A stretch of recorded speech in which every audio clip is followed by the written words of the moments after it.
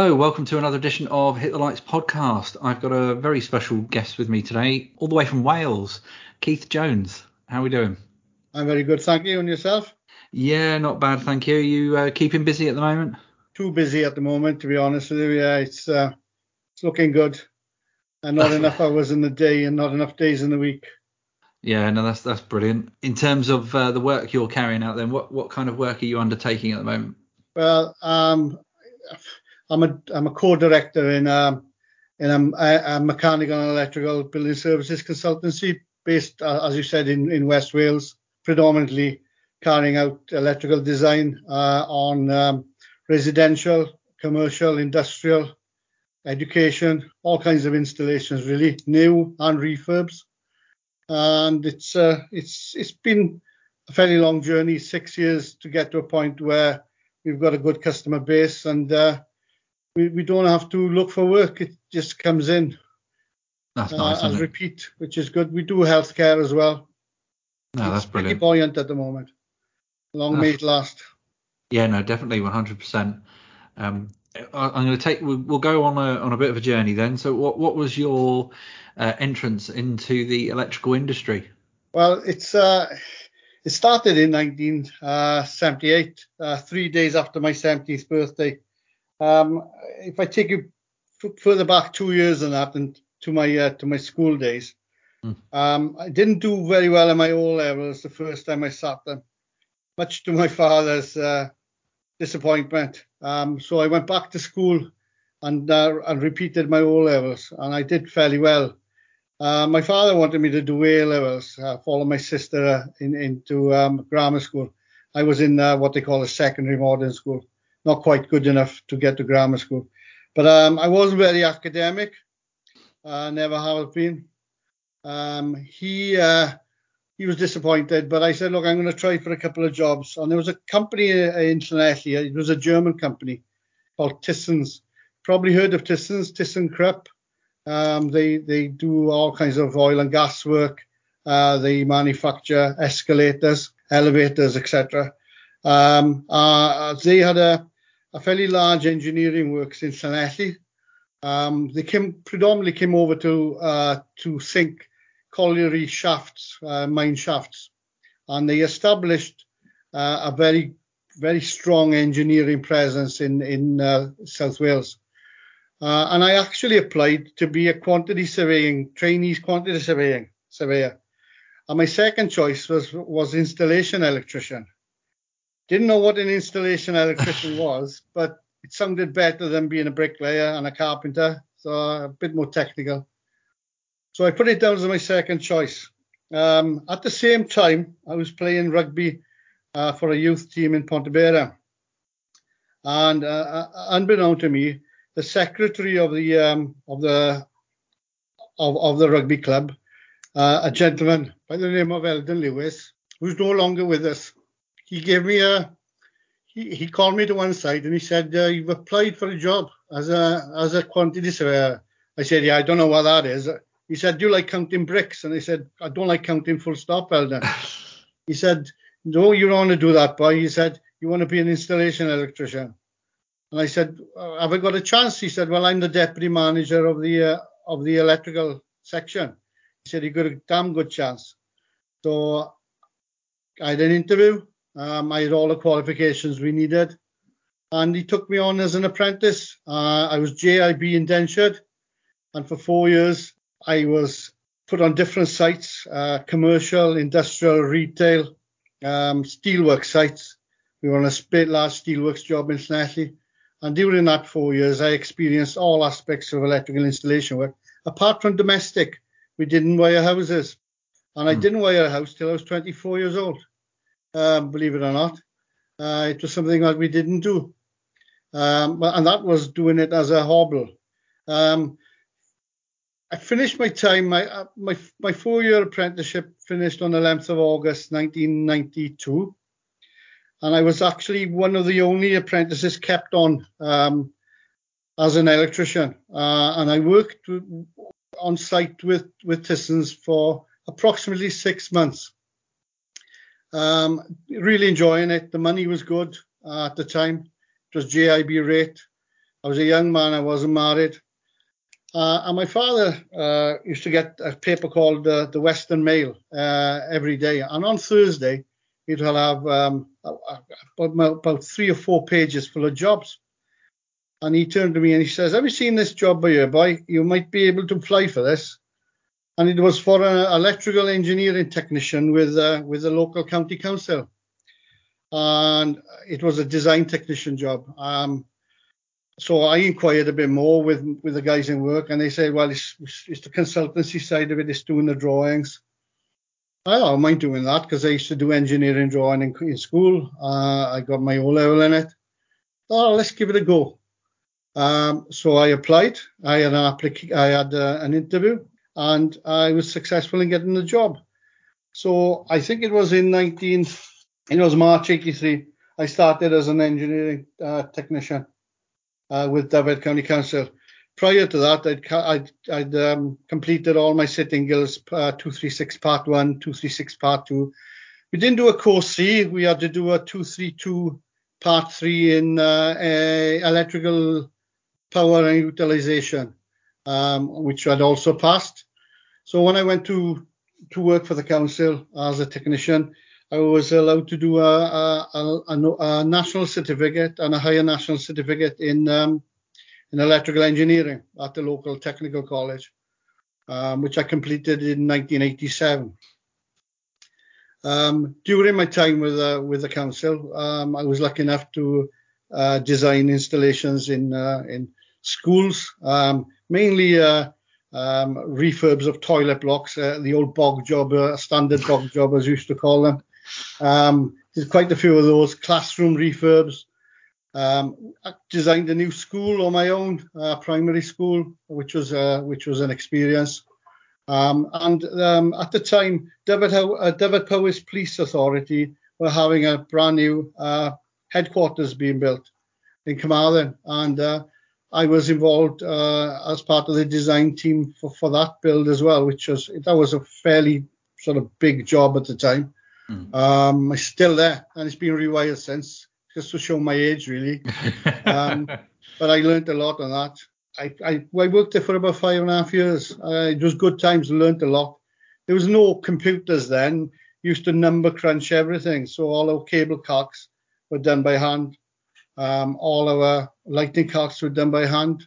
So you had to learn the fundamentals of it all so that you could understand what you were doing with regard to the calculations, etc. But the electrical cable calcs weren't a problem because it was something I learned in college doing my sitting gills. But the lighting calculations, that was something completely new to us. So yeah, it was a steep learning curve, but a good learning curve, you know. Did you find at that time, like you say, with the lighting calcs, did you have to do a lot of verification in terms of checking the lux levels afterwards to verify? Yeah, I think it was it looks right. It's pretty good. To be honest with you, we was pretty stringent, you know. You had to make sure that you were getting your sort of average values. And at the time, when you carry out the lighting calc, you actually built in a maintenance factor, a utilization factor of 0.8. So you actually allow for a 20% reduction in light when you actually do the calculation.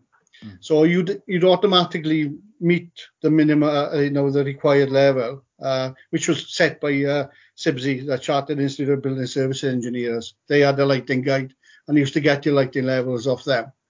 So you knew that if your calc was fairly good, you were going to get more than the light you required prior, because of that 20% reduction that you automatically built in. And if you use something like Dialux or Relux these days, you still do the same because lights diminish, with life.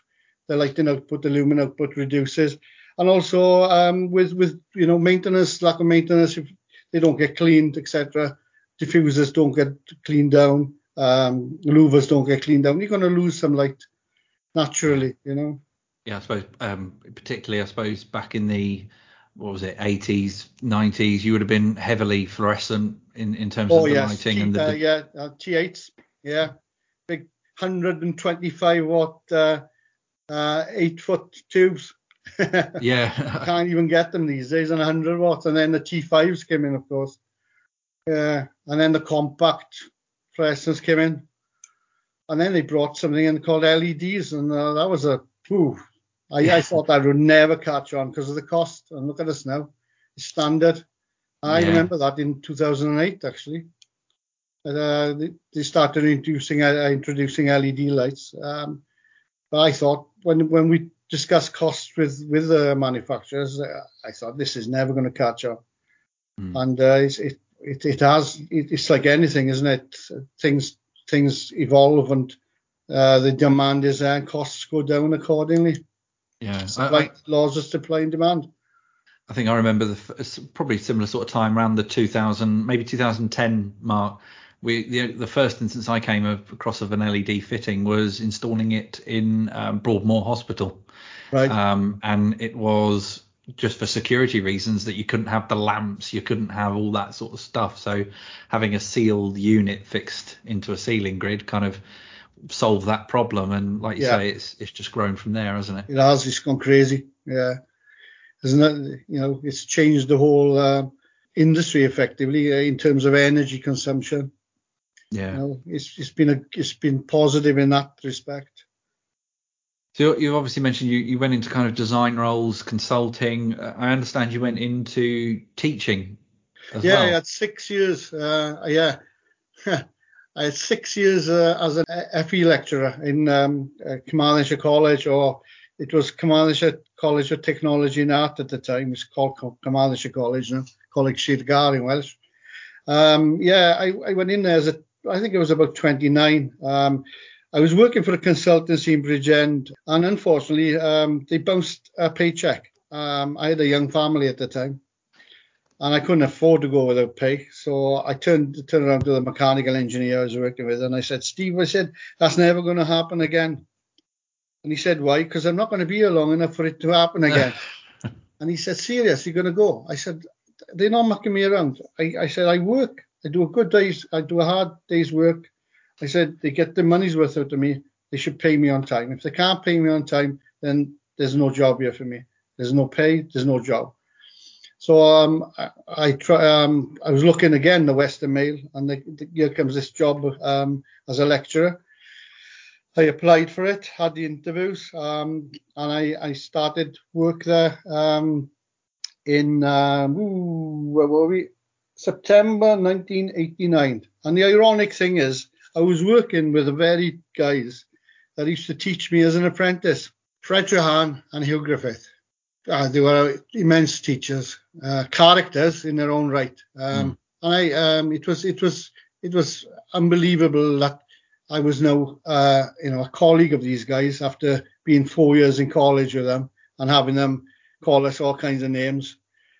Mostly stupid and idiot. And there I was, on par with them, a colleague, in awe of them, to be honest with you. After all, they taught me everything I knew, and it was uncanny, really. And I worked there for, I think it was 6 years, and I don't know if you remember the times. You used to do a Sitting Gills Part 1, a 236 Part 1 and Part 2, and a Course C. And then they brought in an NVQ system. And this was, not the EM1 and EM2 when you get an NVQ level 3 straight away after completing. It was you had to tick a box and gather evidence. I thought, I'm not going to spend the rest of my life ticking boxes and doing assessments. That's not what I'm in this game for. So I thought, I'm going to go back to industry. I got disenchanted with it, to be honest with you, Gary. It wasn't the way I thought the system should have gone. And to this day, you're talking the best part of 30 years later, I still don't think it was the way we should have gone. I used to call them NVQs, no value qualifications. It's spoilt industry. And what they've done to our industry, the education in our industry after that, with I can't even remember what the course numbers and names are these days. There's so many of them. I think they've ruined it. I think they have ruined it. They've devalued it. They've dumbed down the qualifications and the curriculum, and we're not producing the electricians we were 20, 30 years ago. You will get, the better ones. They'll come through and they'll go on and do their HNCs and do their degrees, but not like it used to be. People used to be able to get on and get better jobs from being an electrician. I don't see that these days. I can't see it. There's a shortage of electricians now, which is sad for the industry. I get contractors ringing me up. I say, do you know of anybody any sparks looking for work? I'd usually turn around, do you know any designers looking for work? Yeah. Because there's a shortage throughout the industry of good people, because I don't think we've invested or educated correctly. But there you go. It's out of my hands. I just got to get on with it. Yeah. I did the 6 years in a college and I went back to industry. In terms of the NVQ then, if that wasn't the answer, what do you think was a preferable route to have gone down? I don't think it was a broken system to start with. I was lucky enough to get a JIB indentured apprenticeship, but I taught guys in the college who worked for one-man band contractors who just did a 2361 and 2362, and even some who went on to do Part C, the Course C, Advanced Craft, and they were good electricians, and they had a good technical knowledge coming out of the college to take back into work with them. And all right, they didn't get to work on all the sort of disciplines, the commercials and the industrials and the domestics, but they understood it. But I don't think the system was broken at all. But I think the government at the time had this vision of everybody being able to get to a level 3 NVQ, and then that's the way it was. I mean, I used to teach mature guys coming in, who were in their 30s, 40s, and 50s. Who wanted to come into the industry, and they could pick up the course on the 2361, 2362, and they'd be good guys to employ. Some went self-employed, started their own companies. Yeah, I honestly don't think they've actually solved the problem with NVQs. That's my own belief. Mm. No, that's fair enough. We're all entitled to opinions and stuff. It's difficult for me because I've never known anything but. Yeah. It's hard. It's hard to comment. Maybe I'm a bit. I'm not afraid of change. You have to embrace change, and change is good. I'm going to say you take how our industry's changed with the introduction of the 18th edition. And the equipment that's been installed with that, being introduced to that, AFDDs, SPDs, etc. We've had to embrace all that. PVs, battery chargers, battery storage systems, EV chargers. If you can't embrace change, then you can't move forward. I have to do it now. I'm doing courses with Solar Edge now. I do courses online with the IET. And I'm continually, developing my knowledge. But I don't know. I'm old-fashioned. I think I like the old system. I was comfortable with it, and it produced good electricians. Saying that, I've been out of education for the best part of 30 years. I've been back recently. I did my EAL, periodic inspection and testing, and my initial inspection and testing exams and practical. I've got to be honest with you, they gave me the handouts 1 week. I tried the initial exam the second week, the periodic the third week, and then I went out back after Christmas to do the practical. I didn't do any lessons, passed it all. But that's because of my background and the fact that I self-teach. I learn, on my time with the NIC as well, which is, I know is something you want to talk about. Because I was lucky enough to work for them about 3 years after leaving college. After leaving college, I went to work as a plant services engineer in a fairly large automotive parts factory in Llanelli in West Wales. And during that time, I was in charge of all utilities. And that's where I got involved with high voltage, 11,000 volts. I was the senior authorized person in charge of a fairly large 11 kV ring, which circulated the facility. I don't like 11 kV. I don't like switching 11 kV. It's you got to have your wits about you, and you've only got to get one thing wrong on the switching strategy, and you can blow a few things up, which is always uncomfortable. Yeah. But yeah, I was doing the LV distribution, the HV, the processed water, the compressed air, argon gas,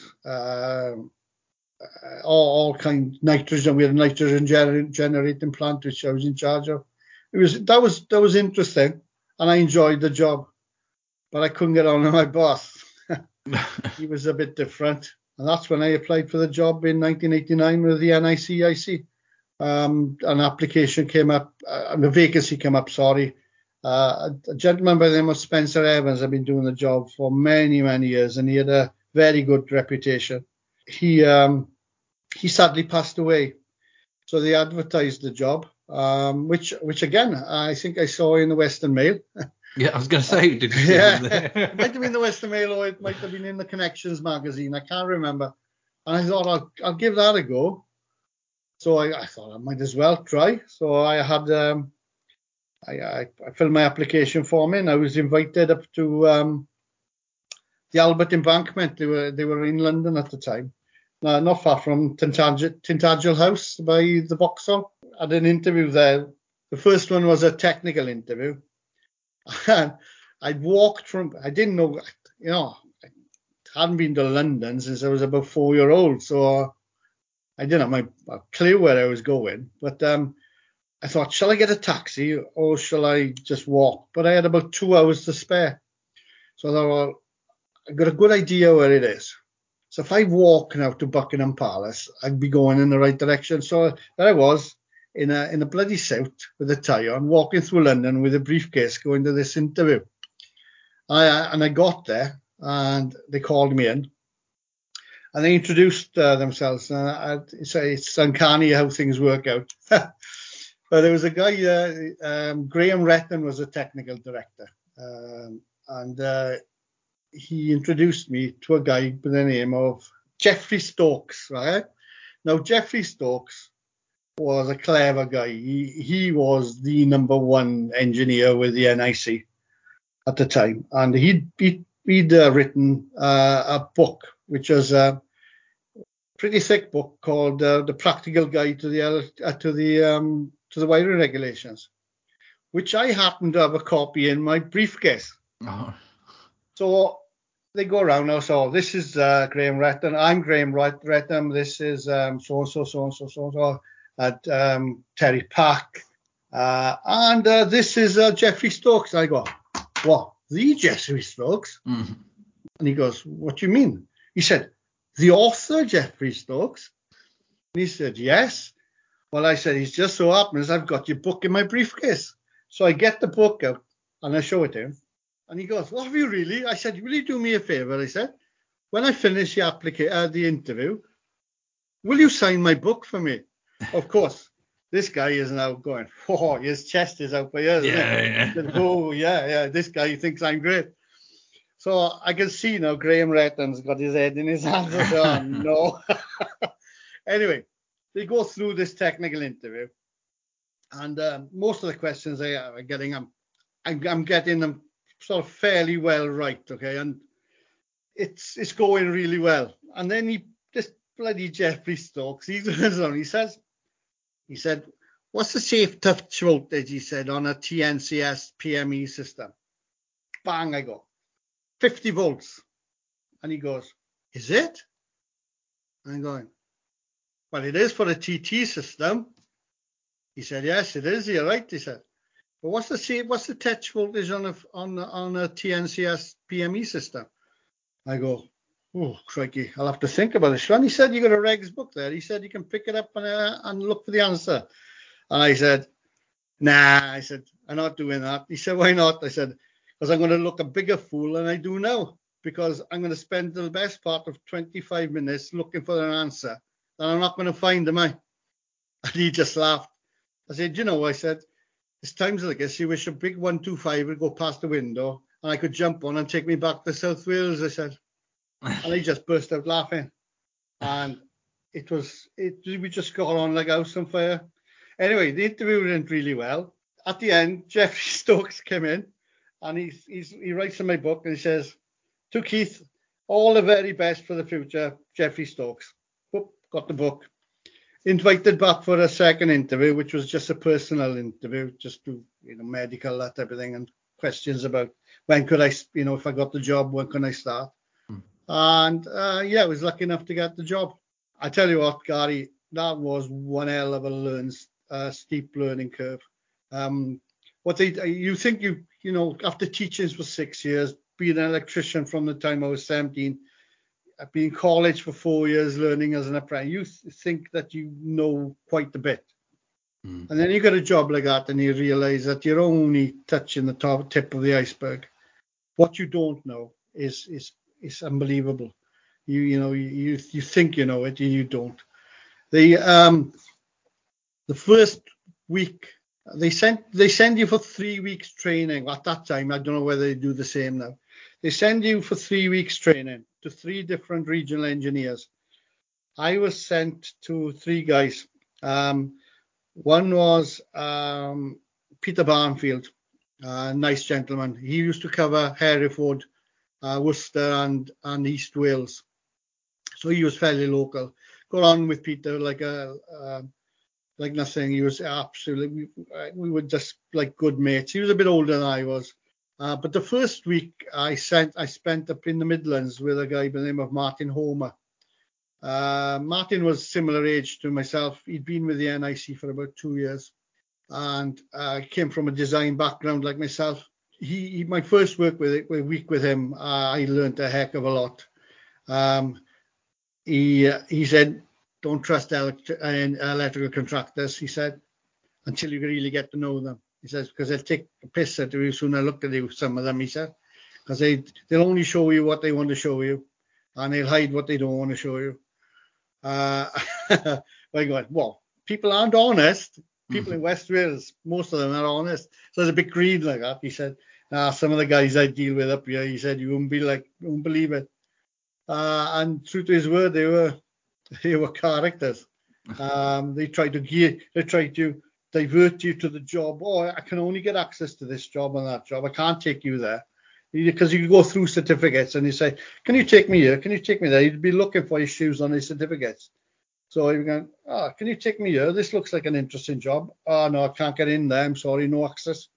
So you'd be forced to go where they want you to go up to a point. Not everybody's like that. It was a minority. But, there were some real characters up there. So I did that. I did 3 weeks training, and Martin came down for a week then to watch me perform on my own as a sort of a bystander, and then they let me go. They set you up an office in the house, telephone line. It was before the days of internet. Everything was handwritten. At the end of the week, you had a half day on Friday, and the Friday afternoon you'd put all your reports into a bag, along with their expenses and any other paperwork, and you take it to the post office and you'd send it off to London, and then you'd have stuff coming back the other way. And then I think in the third year the internet had started really taking off, and they went on to computerized systems then, but still handwritten. I think we were still handwritten, but we were booking off the computer then. Prior to that, we were doing letters manually, standard letter, fill in the contractor's name, put the date and the time, and send it in the post. But then they brought the computerized system in, and we actually booked them on the computer, and head office was sending out the appointments. A bit of a change there. It was good to see. It's totally changed now, because you're probably aware that in 2016.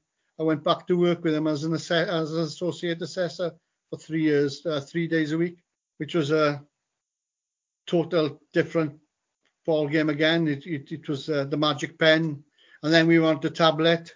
So things had sort of moved on considerably when I went back there after the best part of 14, 15 years. What were some of the major differences that you noticed between your first stint and your second in terms of contractors, performance, crikey. state of the industry? Were there some major differences? Oh, yes. Yeah. Domestic installers. The domestic installer had only just come in just after I'd left. So I missed that on the first time around because we were only doing approved contractors. And we used to look at some contractors who had what was called defined approval. For example, if they were only doing condition reports and that type of thing, we'd only assess them against condition reports, or periodics, as they were called, PIRs. And then when I went back, Gary, the amount of qualifications, different qualifications an electrician could have, from a short 3-week wonder course or whatever they were, to a fully fledged apprenticeship. And the different qualifications, EAL, sitting gills. I was like, yes, my God. So you when you were doing an applicant, the qualified supervisor would say, like, what qualifications have you got? And you'd have this would come up on a tablet, maybe 20 different qualifications that he could have. And you'd have to check which one he had against this list. And I was, hang on, what the heck's going on here? Why have we got electricians who can have all these different qualifications? What's happened to the industry? And I think that's why my mindset is like it is now with regard to apprenticeships and qualifications, because I think we're fiddling around with it too much. You want to be if you want to be an electrician, there should be one stream, one curriculum, maybe with maybe 2 or 3 or 4 different awarding bodies, EAL, sitting gills, the Scottish equivalents. And if you follow that, you get all the knowledge you need to become a competent electrician. It doesn't make you a competent electrician, but it gives you the knowledge you need. Yeah. But all of a sudden, you had all these courses and all the inspection and testing courses, because they fiddled with that as well, haven't they? Let's be honest about that. Started off with the sitting gills 2400. I taught that in college. Design, erection, and verification of electrical installations. That was one hell of a course. I did a HNC, right? I want to see an HNC, but I have never sat an exam as hard as the 2400 exam. That was really, really searching. It was, you really knew you had to have your wits about you to do that exam. It was searching for your knowledge and your understanding of BSM 671. It was a good qualification. Then they decided that the verification of that wasn't sufficient to give you the necessary knowledge and experience to become a qualified supervisor. So then they brought the 2391 out, didn't they? I remember that. And that was a hard exam as well, because you had the written part and the multi-choice part. And again, you had to search all your experience and your knowledge to actually answer those questions. But the exams I did the other day, the EL ones, they were all multi-choice. It wasn't hard. You got 4 questions, you got 4 possible answers. 2 are complete red herrings, and you got a 50-50 chance of selecting the right one. How can you fail that? Well, I suppose they're only red herrings if you know they're red herrings. Yeah. 2 are close. One's right, one's close, and 2 are absolute rubbish. Yeah. I remember, Dave, when I worked for the NIC, we had a guy by the name of a senior engineer by the name of Dave Roydhouse, and he was probably my age, what my age is now, in his 60s. And he said, "Do you know?" He said, "I took this exam home on the weekend, and I asked my I think she was 65, my 65-year-old mother to have a go at it, multi-choice regs exam, and she passed." It says it all, doesn't it, about these multi-choice question papers? Yeah. It's and that's what I get. A lot of education establishments, not every one of them. They don't teach you how to apply the regs when you do a regs course. They teach you how to pass the exam. Mm.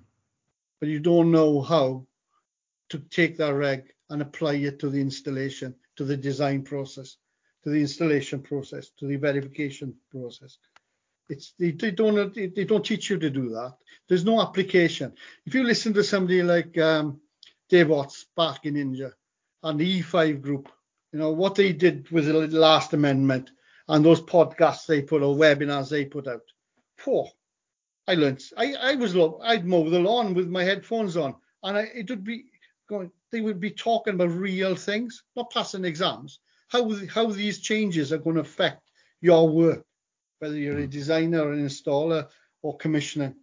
What you've got to look out for, what you've got to know, what knowledge you're going to need, how it's going to affect you in terms of producing an installation that is going to comply with 7671. It was a total eye opener for me that nobody's done that before. Dave Watts, Sparking Ninja. I've listened to his some of his podcasts.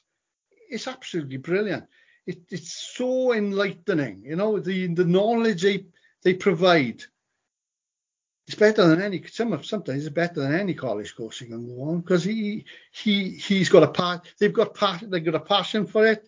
They want the industry to get better. They want people to become more competent, and it's all positive stuff. And you don't have to pay a penny for it. It's there for you. Yeah, no, definitely. I mean, the amount of content on podcasts, YouTube, there's kind of almost no excuse anymore that to not find it for free. Certainly. I call it the university of life. If you can't learn off YouTube, you don't get me wrong, Gary. There's some crap on it, yeah? And you've just got to say, yeah, okay, right, let's go on to the next one. But after a while, you get to know who you can listen to and what content is worth listening to, by the quality and the content that's included.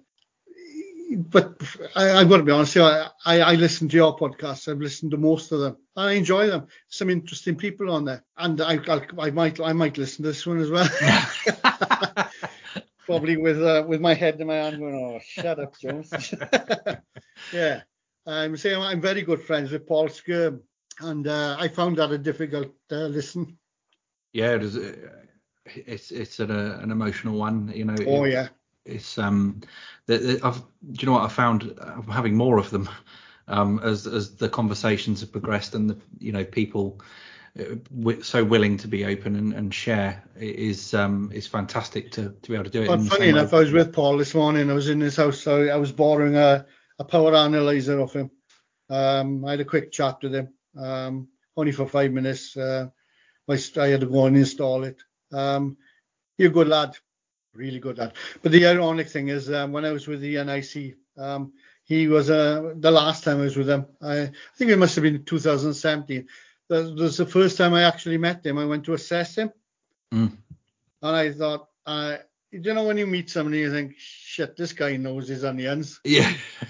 I'm going, shit, this guy knows his onions. I just got to go with this. I'll go whatever he wants me to take me because he knows so much. He is so knowledgeable. And I took to him then, and I think, you can feel threatened by people like that who are so knowledgeable. I'm thinking, crikey, I hope he doesn't ask me any questions I don't know the answers for, but he never got to that. We've actually worked together as well. When I've had some work that I've been able to push past his way, I've been able to do it. He is not much he doesn't know, mind. He is he's up there with the clever ones. Yeah, no, he certainly came across, reeling off standards and he's passionate as well. Yeah, really passionate. Yeah, I think that's a Welsh thing. Well, I'm not so sure about that, but Yeah. Oh, he's a good guy. Yeah. Yeah. So back onto your journey then. So you kind of gone back and forth. What are you doing at the moment then? You're back to consulting again? Yeah. We've started off in 2016, as I said, with the NIC doing 3 days a week, and in the other 2 days a week, I started sort of getting as-fitted drawings, O&M manuals, a little bit of design work, predominantly from contractors, and of course What happens then? Your name gets around. And I slowly, over 3 years, built up to a point where I was practically in a place where I was getting sufficient work, and I couldn't really fit the NIC work in. It was causing problems with not enough days in a week. So I started pulling back to the point where the regional engineering manager said, "You're not booking many appointments in." I said, I'm sorry, I can't. I've got other work. And it was always quiet before Christmas and after New Year. Nobody wanted to see you before Christmas. And if that was your only source of income, then you'd be left with no money. So I had to make a decision. Look, I've got all this work. Something's got to go. So I pulled back on the NIC in the February to March of 2019, and I was in a good place with my own work. So I thought, it's now or never. My children have all grown up. My stepchildren have all grown up. It's just me and the missus. So I thought, it's not so bad. Let's give it a go. And apart from one glitch it was January 2020, sorry. I had loads of work, Gary, but nobody was paying me, and I had thousands of pounds out. And I couldn't see where it was coming in. I couldn't finish the project, so I could invoice them. Mm-hmm. So I went to work back into oil and gas, because I've got a history of working in oil and gas, not only in this country, but in Kazakhstan as well. So I went back to work for a consultancy in Pembroke as a lead electrical designer on limited company. And I started on March the 3rd, 2020. On March the 23rd, they were telling us to go home because of COVID, take the computers with us and work from home. So I had to get broadband installed in the house. And we were remote working. And that was fine for a month, maybe 2 months. And all of a sudden, that started really going downhill. The work started drying up. And I was only, instead of doing sort of 40 hours a week, I was doing 10 hours, 20 hours, 5 hours, 8 hours. So the money was diminishing. But at the same time, the building trade started going the other direction. So the consultancy work started getting to a point where it was bringing more money in than the oil and gas work. And at that time, I was working in a loose partnership with a mechanical engineer, mechanical building services engineer, by the name of Wayne Tower. And if I needed a mechanical engineer, I'd sub to him, and vice versa. But some of our clients didn't like that. They wanted a one-stop shop. So in 2000, I think it was August 2020, we registered our own building services consultancy, M&E Consultancy, where we both directors called MEP Building Services Consultants Limited. And I got to be honest, it's the best thing we've done. Hopefully, we've got a fairly good reputation. We do, we're not perfect, but we think we give our clients value for money. We give them a good service to the point where we don't know what we're doing in terms of expanding the company. We're at that point now. The only difference is that, the only problem is I'm 61 and I've probably got another 10 years left in work. I'll probably work till I'm 72, 73, if I'm still alive by then. Wayne's in his early 50s. But there's no, where we live, it's odd. He lives just on the outskirts of Swansea. I live in Carmarthen. The closest consulting engineers I've got here in West Wales, is in Pembroke. I'm the only consulting engineer. Well, we're the only consulting engineer in Carmarthen, Llanelli, Swansea area. Small consulting engineer. Then you've got the larger ones, the McCanns, the Sabas, and then you get to Cardiff. Got a whole tranche of them up there. But there's not many people here.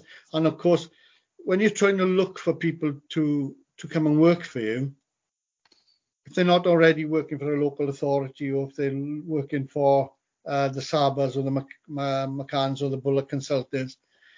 There's no apprentices coming through who really know CAD, know design.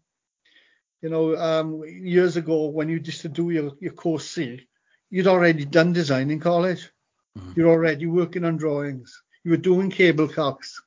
You were sort of prepared for going to design. I don't think the industry does that anymore. You've got to do your 2396, is it? Yeah, that's the new one, isn't it? Yeah, you've got to do that now, which is a good course. I think that's marvelous. I tell a lot of my contractors I work with, listen, get on it. If you want to get off the tools, get on to a 2396 course, do a CAD course, learn lighting design. Mm-hmm. There's opportunities out there because the consultancies are not young. Most of the guys are in their 40s, 50s, and 60s like myself. There's no young consultancies coming through. People will train them, the larger companies will, but I think there's an opportunity there for somebody to go out and learn. You used to be able to do a HNC in building services engineering at one time, electrical installation and heating and ventilation. Hardly any colleges do that anymore. I think Bridgend provide the course locally, but that's sort of 40 miles away from here. Yeah. Yeah, I struggle with that. When I did mine in Reading. Yeah. And looking around now to try and do an HND, the only fit I can kind of get is the Open University. It's a real struggle to find it. Yeah, it's sad really. I did my HNC in 1987. Now that HNC, because it was pre-1988, is good enough as a qualification to get me an IEng. I would have loved to have finished my HNC and gone in to do an electrical building services degree. But the only place I could have done that was in the South Bank University in London. By that time, I was already married. I didn't have any children at the time, but we had a mortgage, so I didn't have any chance to go and do a degree straight after finishing my HNC. Now you can do a Bachelor of Engineering or a Bachelor of Science in a local technical college. You do a day release over 5 or 6 years. Yeah, I think times have changed in terms of like IET and professional registration.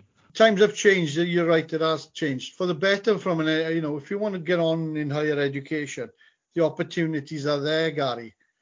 Much better than when I was in my 20s. Yeah. That's my only regret. I didn't get to do a degree, but I'm too old now. No, never. You're never too old. My wife says I am. I'm too old. You're too old, Keith. Sit down there in the corner, put your pipe and slippers, and watch the telly.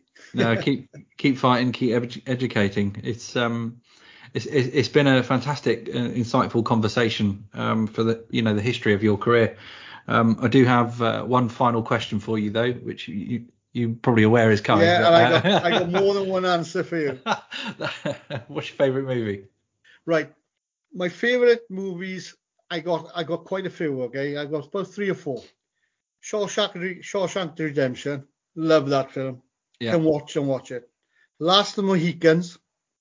Yeah, I think we've had that. Yeah. Dances with Wolves.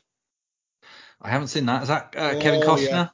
And if you want to watch a good film, my friend, you got to watch Twin Towns. Twin Town. It's a Welsh film, a comedy based in Swansea, full of Welsh humour, touches on other sort of things, going on in the city over the years, and it is absolutely hilarious. It is brilliant. really good. I'll see if I can find that and you need give to that watch a go. That. Yeah, but I think Shawshank Redemption is my favourite of all time. I can't count the amount of people who've said that now. It's definitely the number one on the list. So it's been fascinating chatting with you. And thank you very much. It's been good talking to you as well, my friend. And thank you everyone for listening.